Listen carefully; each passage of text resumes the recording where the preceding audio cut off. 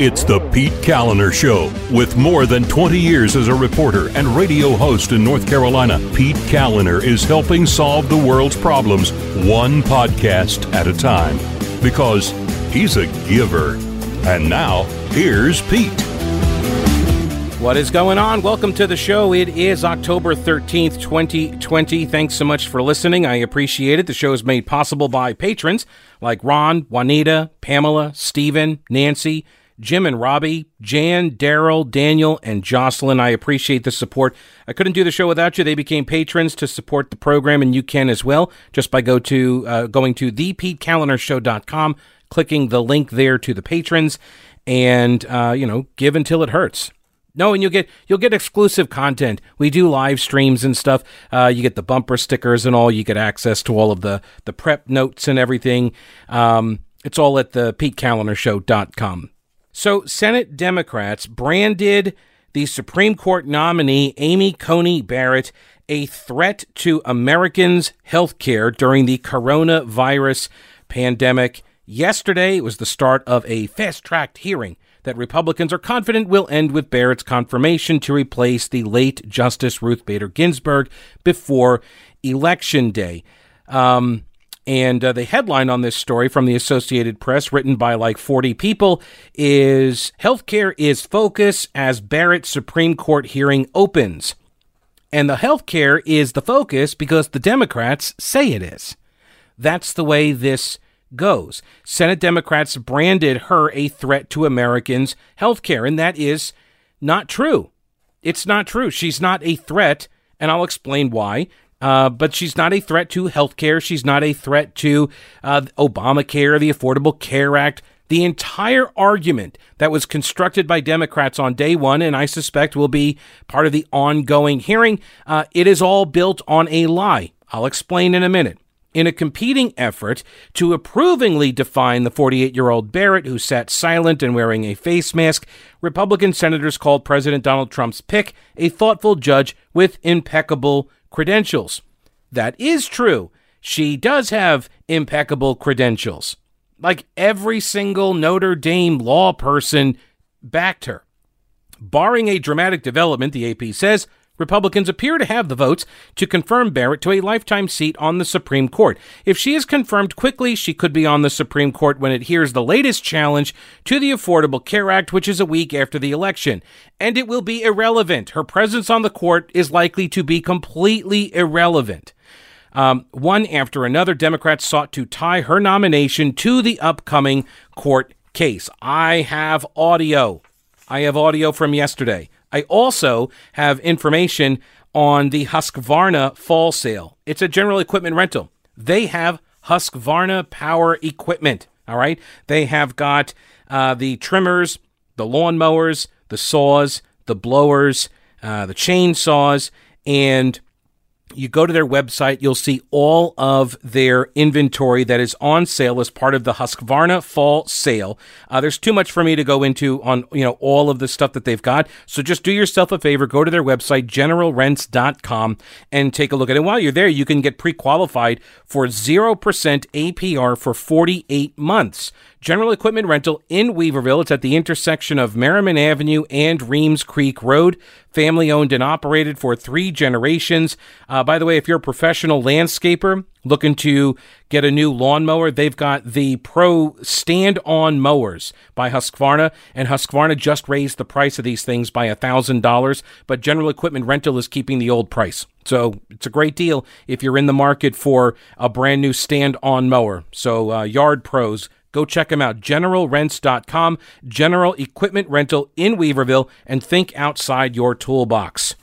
So Democrats sought to tie the nomination of Amy Coney Barrett to this upcoming court case. Every single Democrat had a story of a sick person, usually a child, and they had a big poster blown up of their picture behind them, and they're like, these are all the people that are being protected by Obamacare. Here's a good example, Richard Blumenthal. Connor and millions of others like him are why I will oppose your nomination. Your nomination is about the Republican goal of repealing the Affordable Care Act, the Obamacare they seem to detest so much. It's about people like Connor, protections for people with pre-existing conditions, tax credits that make health insurance more affordable, bans on charging women more simply because they are women.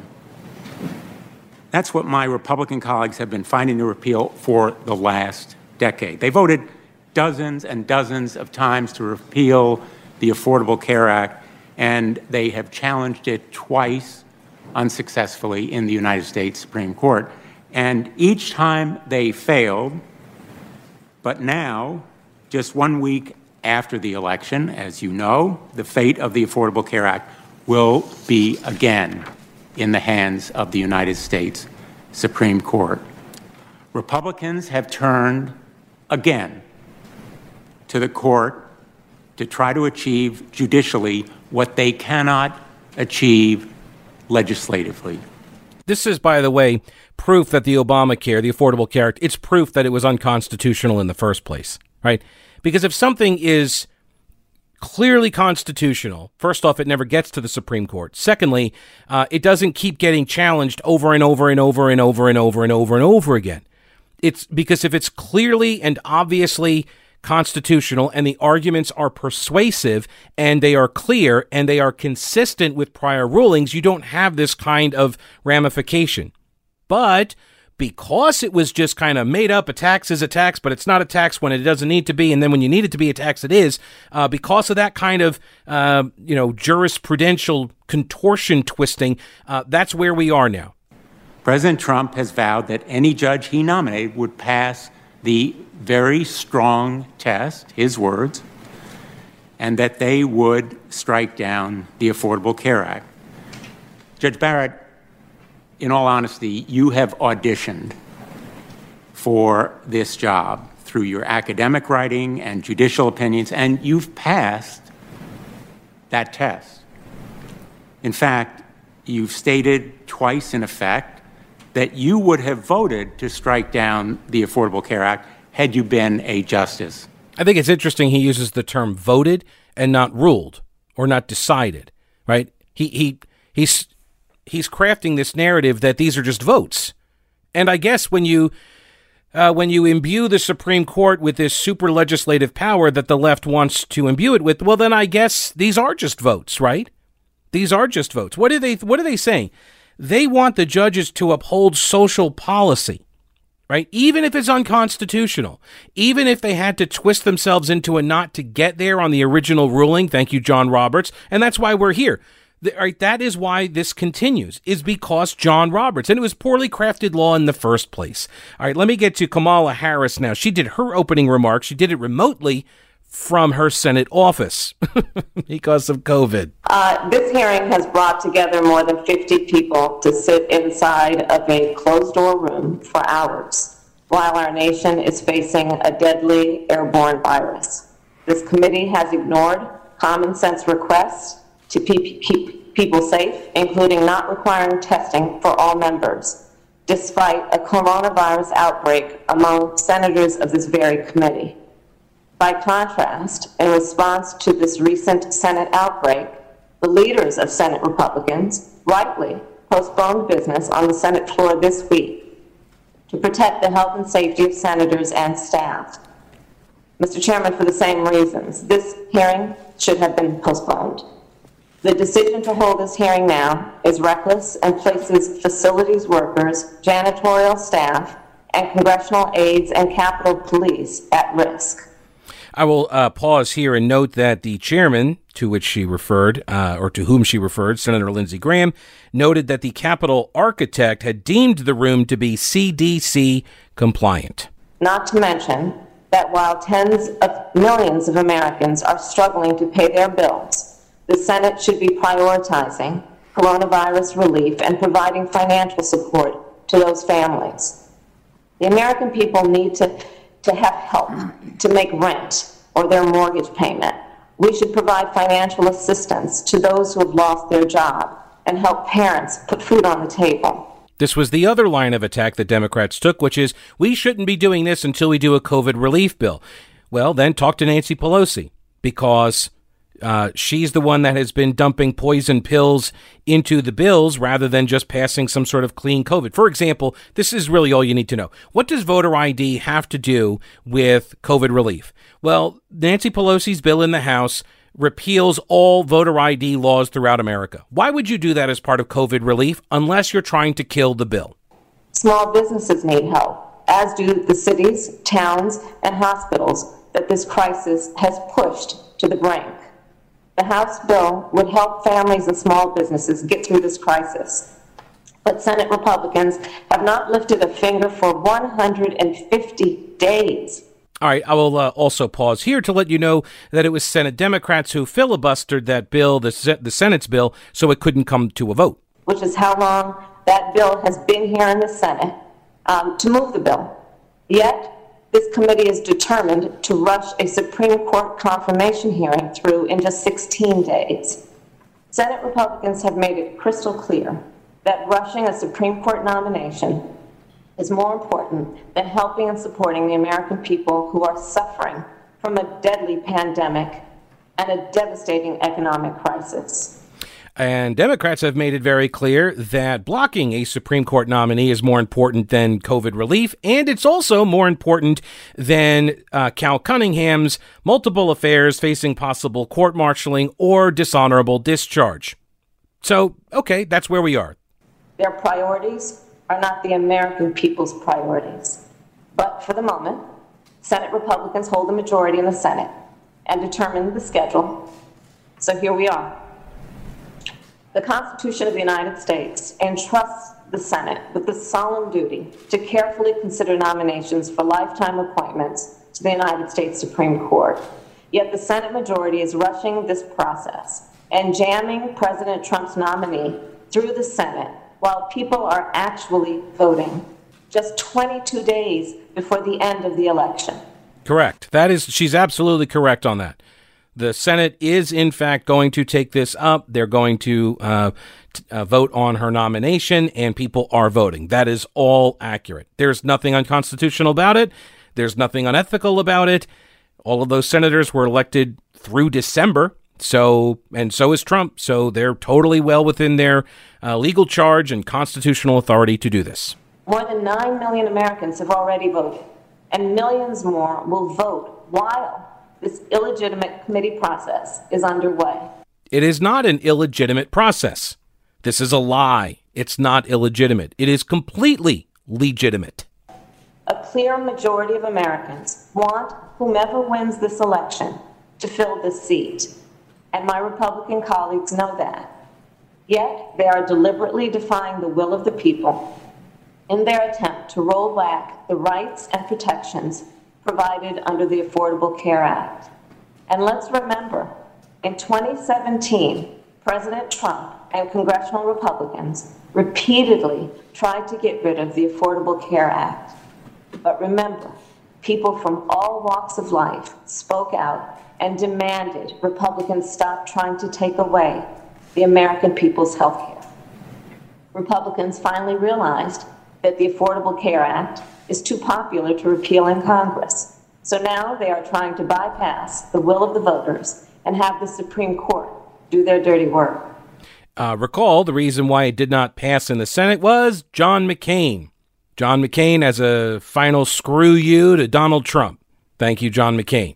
And, thanks, Donald Trump. See, politics is about relationships. And if you don't foster good relationships in your political career, people do that sort of thing to you just to screw you over. That's why President Trump promised to only nominate judges who will get rid of the Affordable Care Act.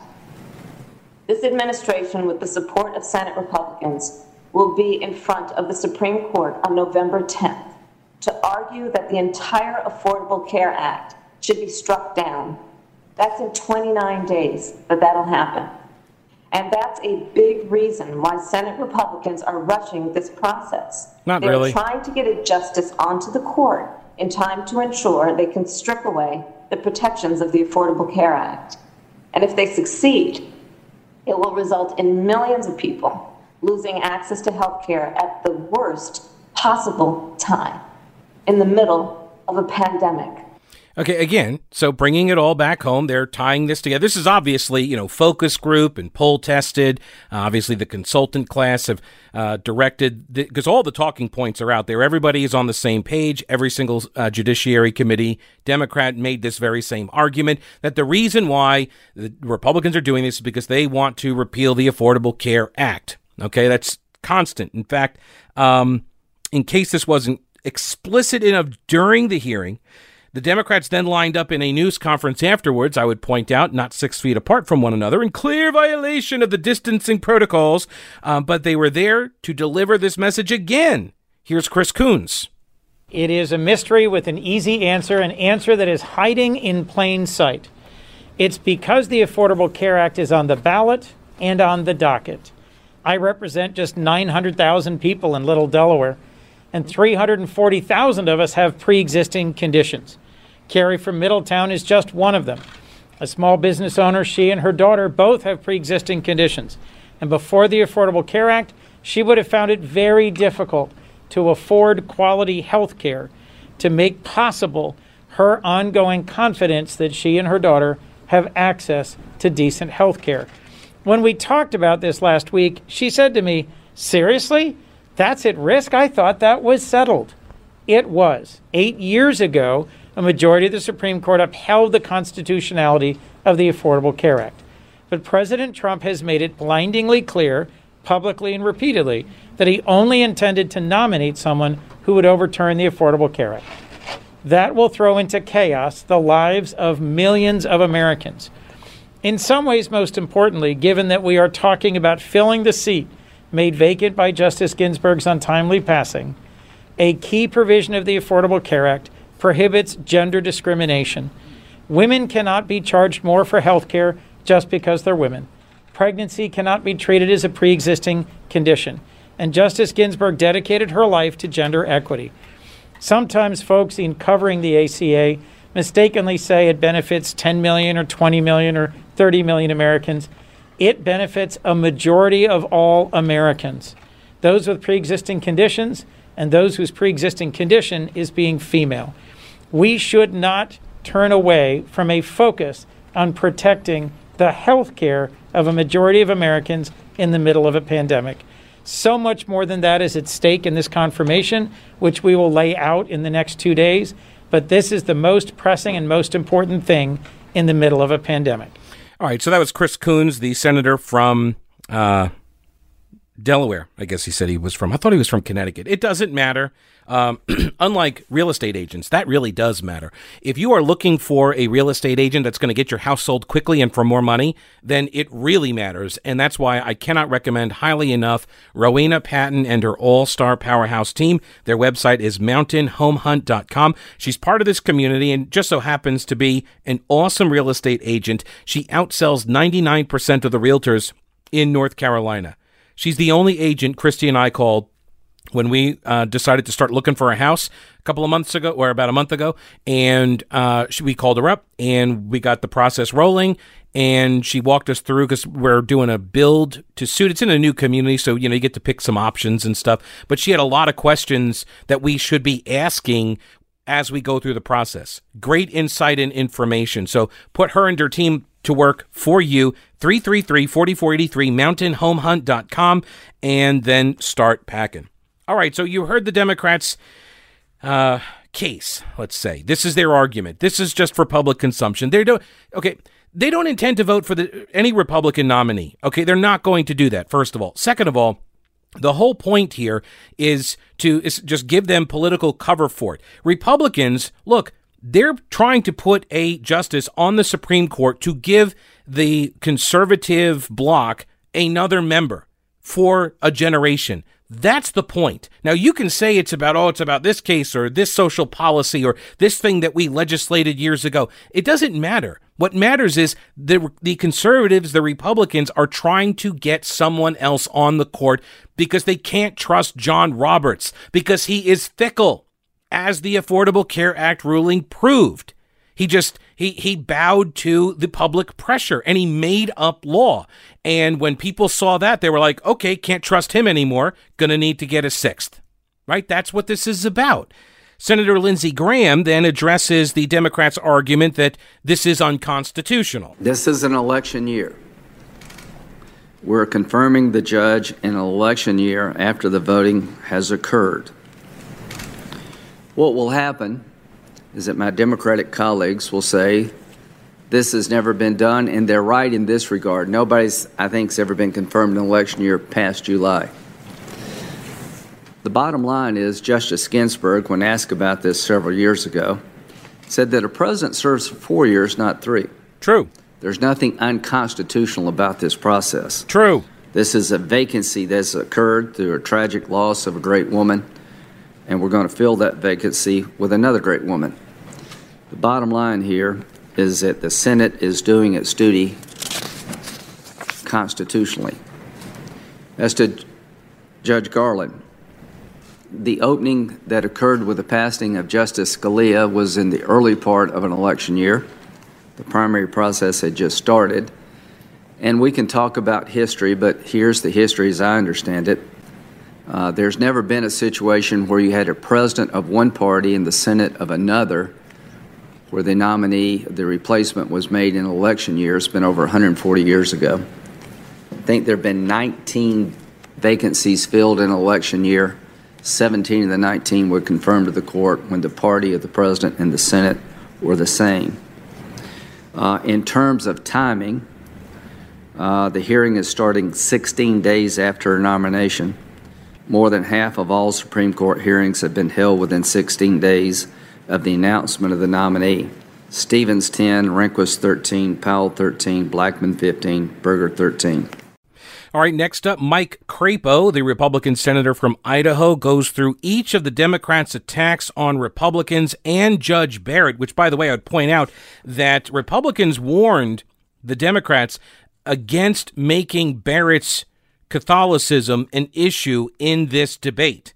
Democratic senators made clear in advance of the hearing that they did not plan to question the judge on the specifics of her religious faith, says the AP. Now, I would add this time, because the last time she was up for the Court of Appeals position, that's when the Democrats made all of these, comments and criticisms against her faith, which is clearly inappropriate. Clearly inappropriate.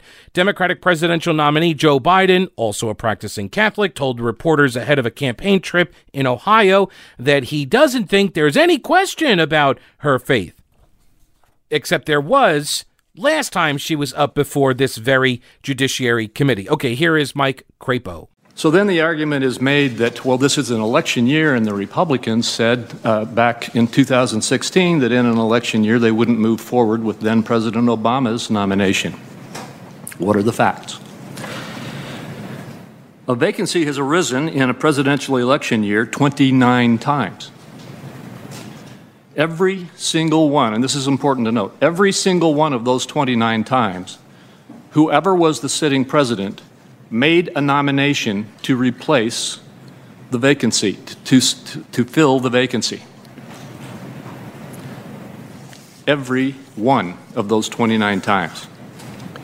19 of those 29 times, the parties of the president and the Senate majority were the same. And 17 of those 19 nominees were confirmed. By contrast, of the 10 times in which the Senate was controlled by the party opposite to the president, only one time did the Senate that was not of the party of the president proceed to fill that vacancy. In fact, vacancies under a divided government, meaning a Senate and a presidency from different parties, have not been filled for over 130 years, going back to 1888. So much like when the Senate exercised its constitutional right, fully consistent with precedent in 2016, not to fill the vacancy when there was divided government, the Senate is today exercising its duty to move forward with processing this nomination, just like the vast majority of Senates in the past have done every time this has happened. And it's important to note that. Any claim that this process is unusual or that it violates the clear precedent of the Senate is simply false. Now, I'll tell you something that is completely true.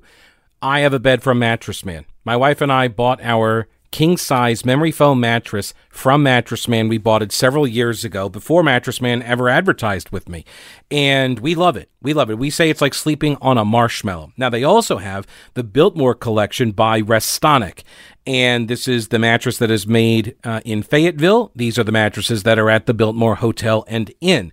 You can go and check out their inventory at mattressmanstores.com. You can go to any of their 4 locations in Asheville, Arden, and Hendersonville. They do ship nationwide, and they have local white glove 5-star delivery service with a 120-day comfort guarantee as well on top of all of that. Now, maybe you don't want a delivery. Maybe you're like, you know what, I just want to go grab a mattress and go. Well, you can do that as well. They've got a ton of inventory at their warehouse, unlike a lot of other mattress retailers that ended up getting kind of screwed over by the pandemic. The distribution and supply lines got all disrupted, and so they're struggling to keep inventory.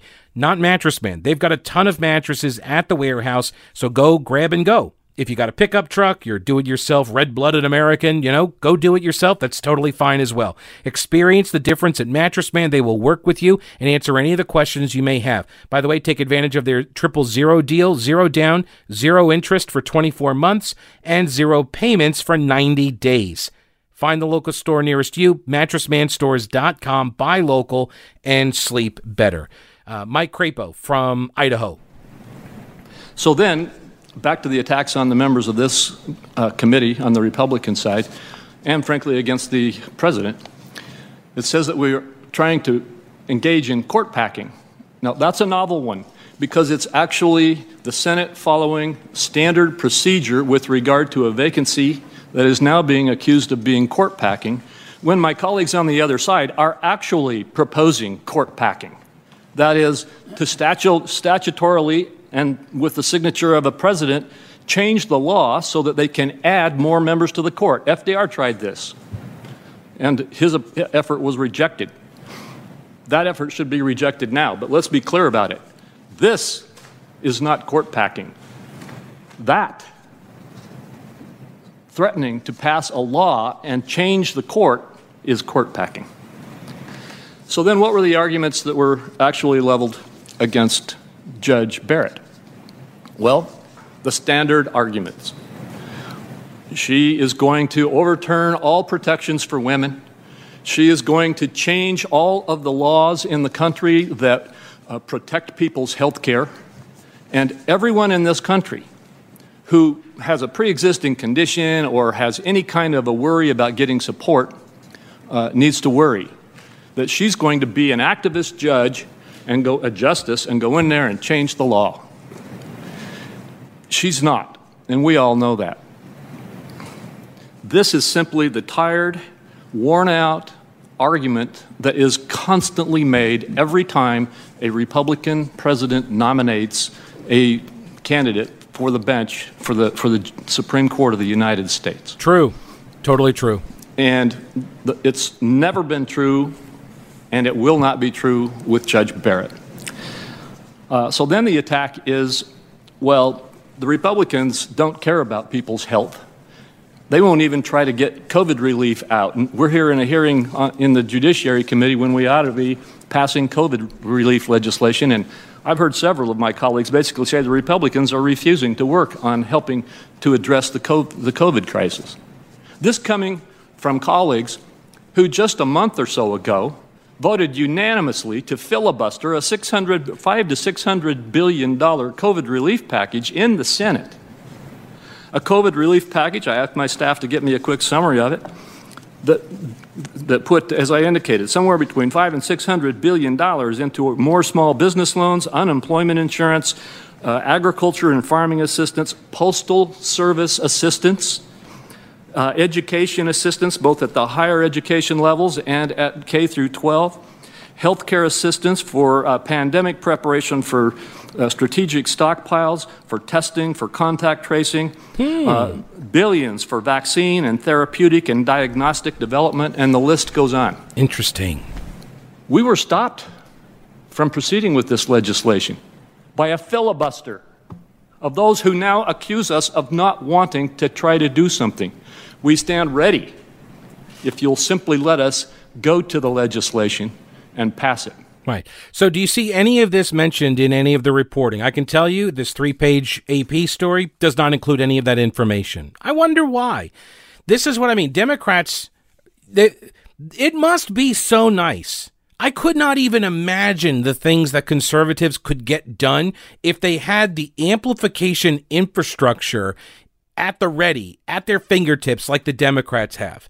It's automatically assumed that the Democrat position is the correct and true one, and then everything flows from there. That automatic assumption that what the Democrats are alleging here is true, and it is simply not true. Let me bring to your attention a letter from William Woodruff. He's an attorney at law. He's a retired law professor. He says, so far, no one has actually addressed the actual impact of Judge Barrett's nomination on the pending case. The actual case, California v. Texas, right? That actual impact is non-existent. How so? Democrats keep saying she's going to take away health care, that the Obamacare's existence is literally on the line. The Democrat opposition claims that Barrett is opposed to the ACA as evidenced by public comments made while a law professor, and thus will vote to affirm the lower court's decision. To evaluate the merits of this argument, one must look at the procedural posture of the Affordable Care Act case that is on the docket this term. You'll recall that when the ACA was before the Supreme Court, the challengers argued that the individual mandate to purchase health insurance under Obamacare was unconstitutional because Congress did not have the constitutional authority to regulate the healthcare industry, insurance industry rather, under the Commerce Clause or the Necessary and Proper Clause. A majority of the court agreed that neither the Commerce Clause nor the Necessary and Proper Clause supported the individual mandate. But Chief Justice John Roberts famously joined Justices Kagan, Sotomayor, Ginsburg, and Breyer in finding that the individual mandate was a legitimate exercise of Congress's taxing power and accordingly upheld Obamacare as constitutional.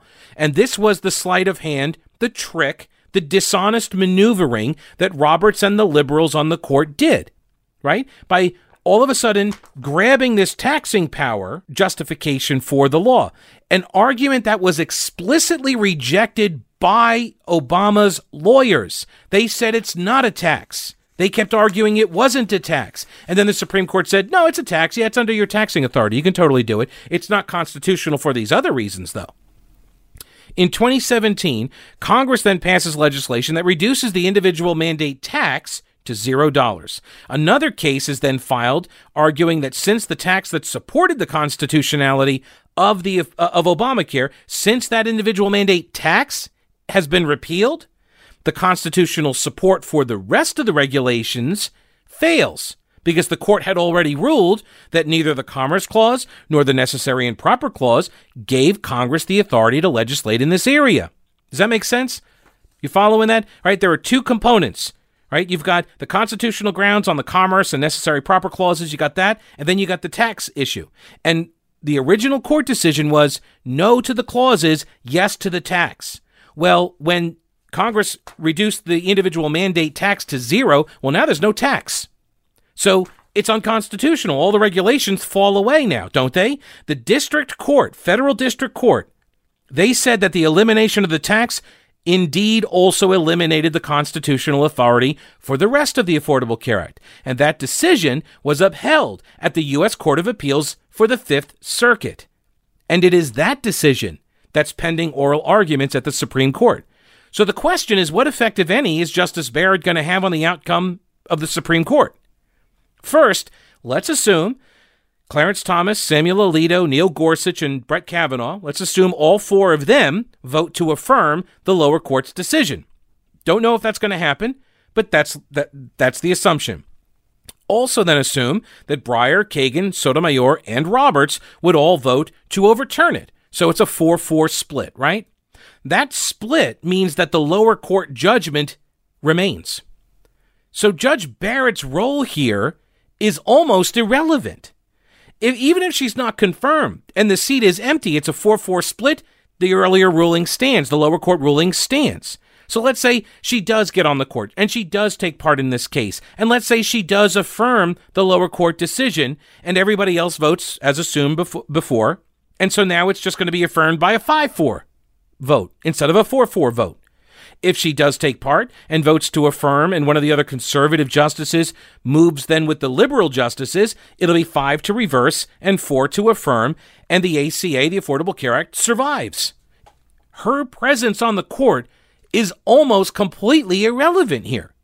In any case, he says, due to the procedural posture of this case, Judge Barrett's vote will make no difference whatsoever. The Democrats' talking points to the contrary simply trade on the public's lack of understanding of how things work when cases reach the Supreme Court. It is either born of ignorance or dishonesty. I'm saying that, not the lawyer here. I'm saying that. And the fact that the media doesn't know this or doesn't convey this in any story that Democrats are featured making this ludicrous argument, that needs to be included. But I suspect a lot of the media folks doing the reporting don't actually have any idea what they're reporting on. They don't know this process. Just my assumption based on the lack of coverage of this element. Either that or, they're acting as cheerleaders for the Democrats' position. And that's possible too. That's totally possible. Ben Sasse, the Republican from Nebraska, he offered a lesson on civics versus politics. You've probably seen clips of this in the last 24 hours. It was glorious. Senator Klobuchar said a number of things about COVID that I agree with. She cited a bunch of really painful stories in Minnesota, and similar stories could be told from across the country. I even agree with parts of her criticism of the mismanagement of COVID by Washington, D.C. I don't know what any of that has to do with what we're here to do today. Huge parts of what we're doing in this hearing would be really confusing to eighth graders. If civics classes across the country tuned into this hearing and tried to figure out what we're here to do, and they heard as much as they've heard about 2009 Finance Committee debates about what should be in a healthcare reform package. I'm blessed to sit not just on the Judiciary Committee, but also on the Finance Committee. And lots of the discussions we've had in here today fit better in a Finance Committee hearing than in a Judiciary Committee hearing. So I think it would be very useful for us to pause and remind ourselves and do some of our civic duty to eighth graders to help them realize what a president runs for, what a senator runs for, and on the other hand, why Judge Barrett is sitting before us today. So I think when he says eighth graders, I think what he's really talking about is Democratic Judiciary Committee members. I kid, but not really. I will not kid you about Schaefer Smith Design. Schaefer Smith Design can help you with your website for your business. Now more than ever, you need your website to look good. You want it to be user-friendly. You want it to look professional, and you need it to turn up in search results. Okay, and so while you do know your business, you might not know a lot about website design and maintenance and search engine optimization, but Schaefer Smith can help you do that, okay? Great design can solve a lot of problems that websites suffer. Schaefer Smith can help professional services, corporate, small business, entrepreneurs, basically anybody with a website. He can help you with graphics, photos, online stores, search engine optimization, website maintenance, and security. Go to schaefersmith.com. He also does logos. He did mine. Go to schaefersmith.com and get the most out of your website. Ben Sasse continues. And what the job is that you're being evaluated for. So if we can back up and do a little bit of eighth grade civics, I think it would benefit us and benefit the watching country, and especially watching eighth grade civics classes. So I'd like to distinguish first between civics and politics, because there was a time, the chairman said at the beginning of this hearing, there was a time when people that would be as different as Ruth Bader Ginsburg, and she was a heroic woman, that's absolutely true, and Antonin Scalia, another brilliant mind and your mentor, people that different could both go through the Senate and get confirmation votes of 95 or 98 votes. And the chairman said at the beginning of the hearing, he doesn't know what happened between then and now. I think some of what happened between then and now is we decided to forget what civics are and allow politics to swallow everything. So if I can start, I'd like to just remind us of the distinction between civics and politics. Civics is the stuff we're all supposed to agree on, regardless of our policy views differences. Civics is another way we talk about the rules of the road. Civics 101 is the stuff like Congress writes laws, the executive branch enforces laws, courts apply them. None of that stuff should be different if you're a Republican or a Democrat or a Libertarian or a Green Party member. This is basic civics. Civics is the stuff that all Americans should agree on, like religious liberty is essential. People should be able to fire the folks who write the laws, and the voters can't fire the judges. Judges should be impartial. This is just Civics 101. Politics is different. Politics is the stuff that happens underneath civics. Civics is the overarching stuff we as Americans agree in common. Politics is the subordinate, less important stuff that we differ about. Politics is like if I look at my friend Chris Coons and I say, listen up, jackwagon, what you want to do on this particular finance committee bill is going to be way too expensive and might bankrupt our kids. Or if Chris looks back at me and says, listen up, jackwagon, you're too much of a cheapskate and you're underinvesting in the next generation. That's a really important debate. That's a political debate. That's not civics. Civics is more important than that. Civics doesn't change every 18 to 24 months because the electoral winds change and because polling changes. Ben Sasse then says one of the fundamental principles of our civics is religious liberty. So we don't have religious tests. This committee isn't in the business of deciding whether the dogma lives too loudly within someone. This committee isn't in the business of deciding which religious beliefs are good and which religious beliefs are bad. The dogma comment, by the way, is a direct quote from Senator Dianne Feinstein when she was questioning Amy Coney Barrett for the appellate appointment. And which religious beliefs are weird. And I just want to say, as somebody who's self-consciously a Christian, we got a whole bunch more really weird beliefs. Forgiveness of sins, the virgin birth, resurrection from the dead, eternal life. There are a whole bunch of really, really crazy ideas that are a lot weirder than some Catholic moms giving each other advice about parenting. And yet there are places where this committee has acted like it's the job of the committee to delve into people's religious communities. That's nuts. That's a violation of our basic civics. That's a violation of what all of us believe together. This is not a Republican idea. It is not a Democrat idea. It's a Democrat idea and a Republican idea, but more fundamentally, it's an American idea. And the good news is, whether you think your religious beliefs might be judged wacky by someone else, it's none of the business of this committee to delve into any of that in this context, because in this committee and in this Congress and in this constitutional structure, religious liberty is the basic truth, and whatever you or I or Judge Barrett believe about God isn't any of the government's business. We can all believe in that in common. We should all reaffirm that in common, and that should be on display over the course of the next 4 days in this committee. Now, a couple of terms that all of our 8th graders should know as things we should reject in common. And again, shared rejection, not Republican versus Democrat or Democrat versus Republican, but a shared American rejection. And the first is this: judicial activism. Judicial activism is the idea that judges get to advocate for or advance policies, even though they don't have to stand for election before the voters, and even though they have lifetime tenure. That's not going to happen. Democrats are not going to agree with that premise. That's just not going to happen, because they do believe that is the role of the Supreme Court now. Judicial activism is the really bad idea that tries to convince the American people to view the judiciary as a block of progressive votes and conservative votes, Republican justices and Democratic justices. This is the confused idea that the Supreme Court is just another arena for politics. When politicians try to demand that judicial nominees, who are supposed to be fair and impartial, when politicians try to get judicial nominees to give their views on cases or to give their views on policies, to try to get them to pre-commit to certain outcomes in future court cases, we are politicizing the courts, and that is wrong. True. That is a violation of our oath to the Constitution. True. Likewise, when politicians refuse to give answers to the pretty basic question of whether or not they want to try to change the number of justices in the court, which is what court packing actually is, when they want to try to change the outcome of what courts do in the future by trying to change the size and composition of the court, that is a bad idea that politicizes the judiciary and reduces public trust. On the other hand, depoliticizing the court looks a lot like letting courts and judges do their jobs and the Congress do our jobs. You don't like the policies in America? Great, elect different people in the House and in the Senate and in the presidency. Fire the politicians at the next election. But voters don't have the freedom to fire the judges. Therefore, we should not view judges, and we should not encourage judges or the public to view them as ultimately politicians who hide behind their robes.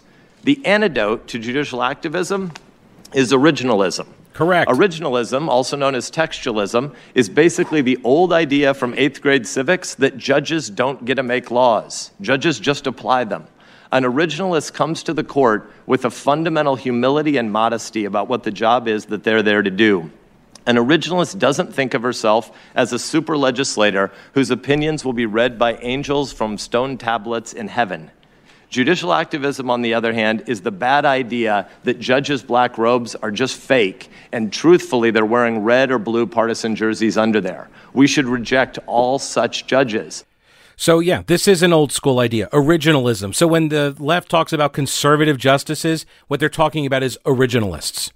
Speaking of originalists, the original Old Grouch, it was Tim's dad, Old Grouch's Military Surplus. Tim is running the store now, and great selection of stuff at Old Grouch's. Military-grade thermal underwear, for example, wool sweaters, field jackets in solid green and camouflage, wool and fleece toboggans, wool socks, Gore-Tex jackets, everything you need for winter, whether you work outside or you're a hunter or you just plan to go on a lot of walks.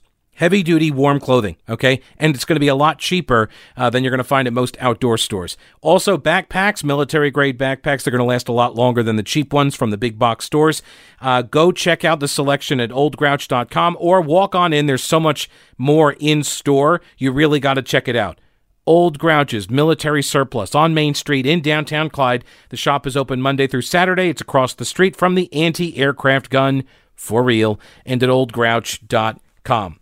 Ben Sasse then says, hey, you know what? I mentioned court packing. Let me take a moment here and define what court packing actually is. Court packing is the idea that we should blow up our shared civics, that we should end the deliberative structure of the Senate by making it just another majoritarian body for the purposes of packing the Supreme Court.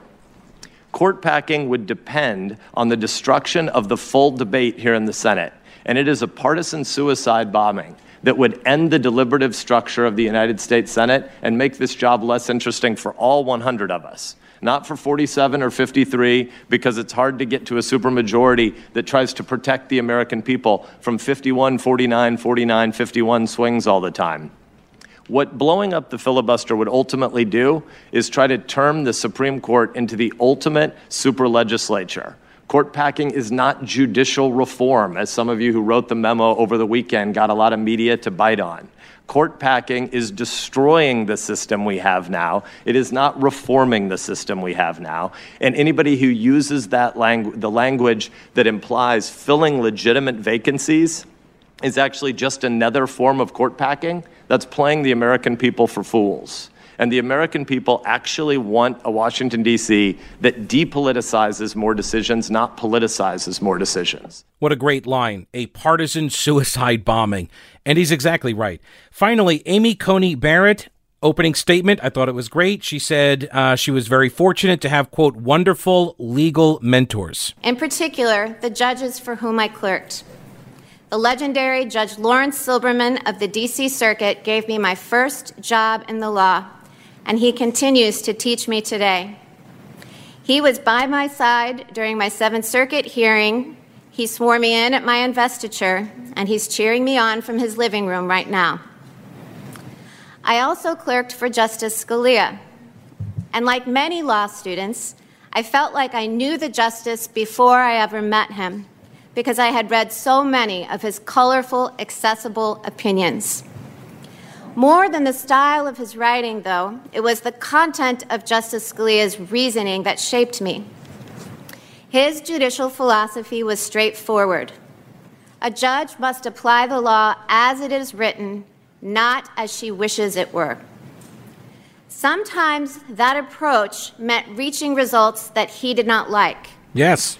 But as he put it in one of his best-known opinions, that is what it means to say that we have a government of laws and not of men. Exactly.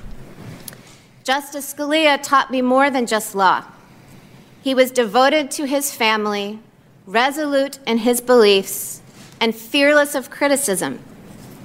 And as I embarked on my own legal career, I resolved to maintain that same perspective. There's a tendency in our profession to treat the practice of law as all-consuming while losing sight of everything else. But that makes for a shallow and unfulfilling life. I worked hard as a lawyer and as a professor. I owed that to my clients, to my students, and to myself. But I never let the law define my identity or crowd out the rest of my life. A similar principle applies to the role of courts. Courts have a vital responsibility to the rule of law, which is critical to a free society. But courts are not designed to solve every problem or right every wrong in our public life. Correct.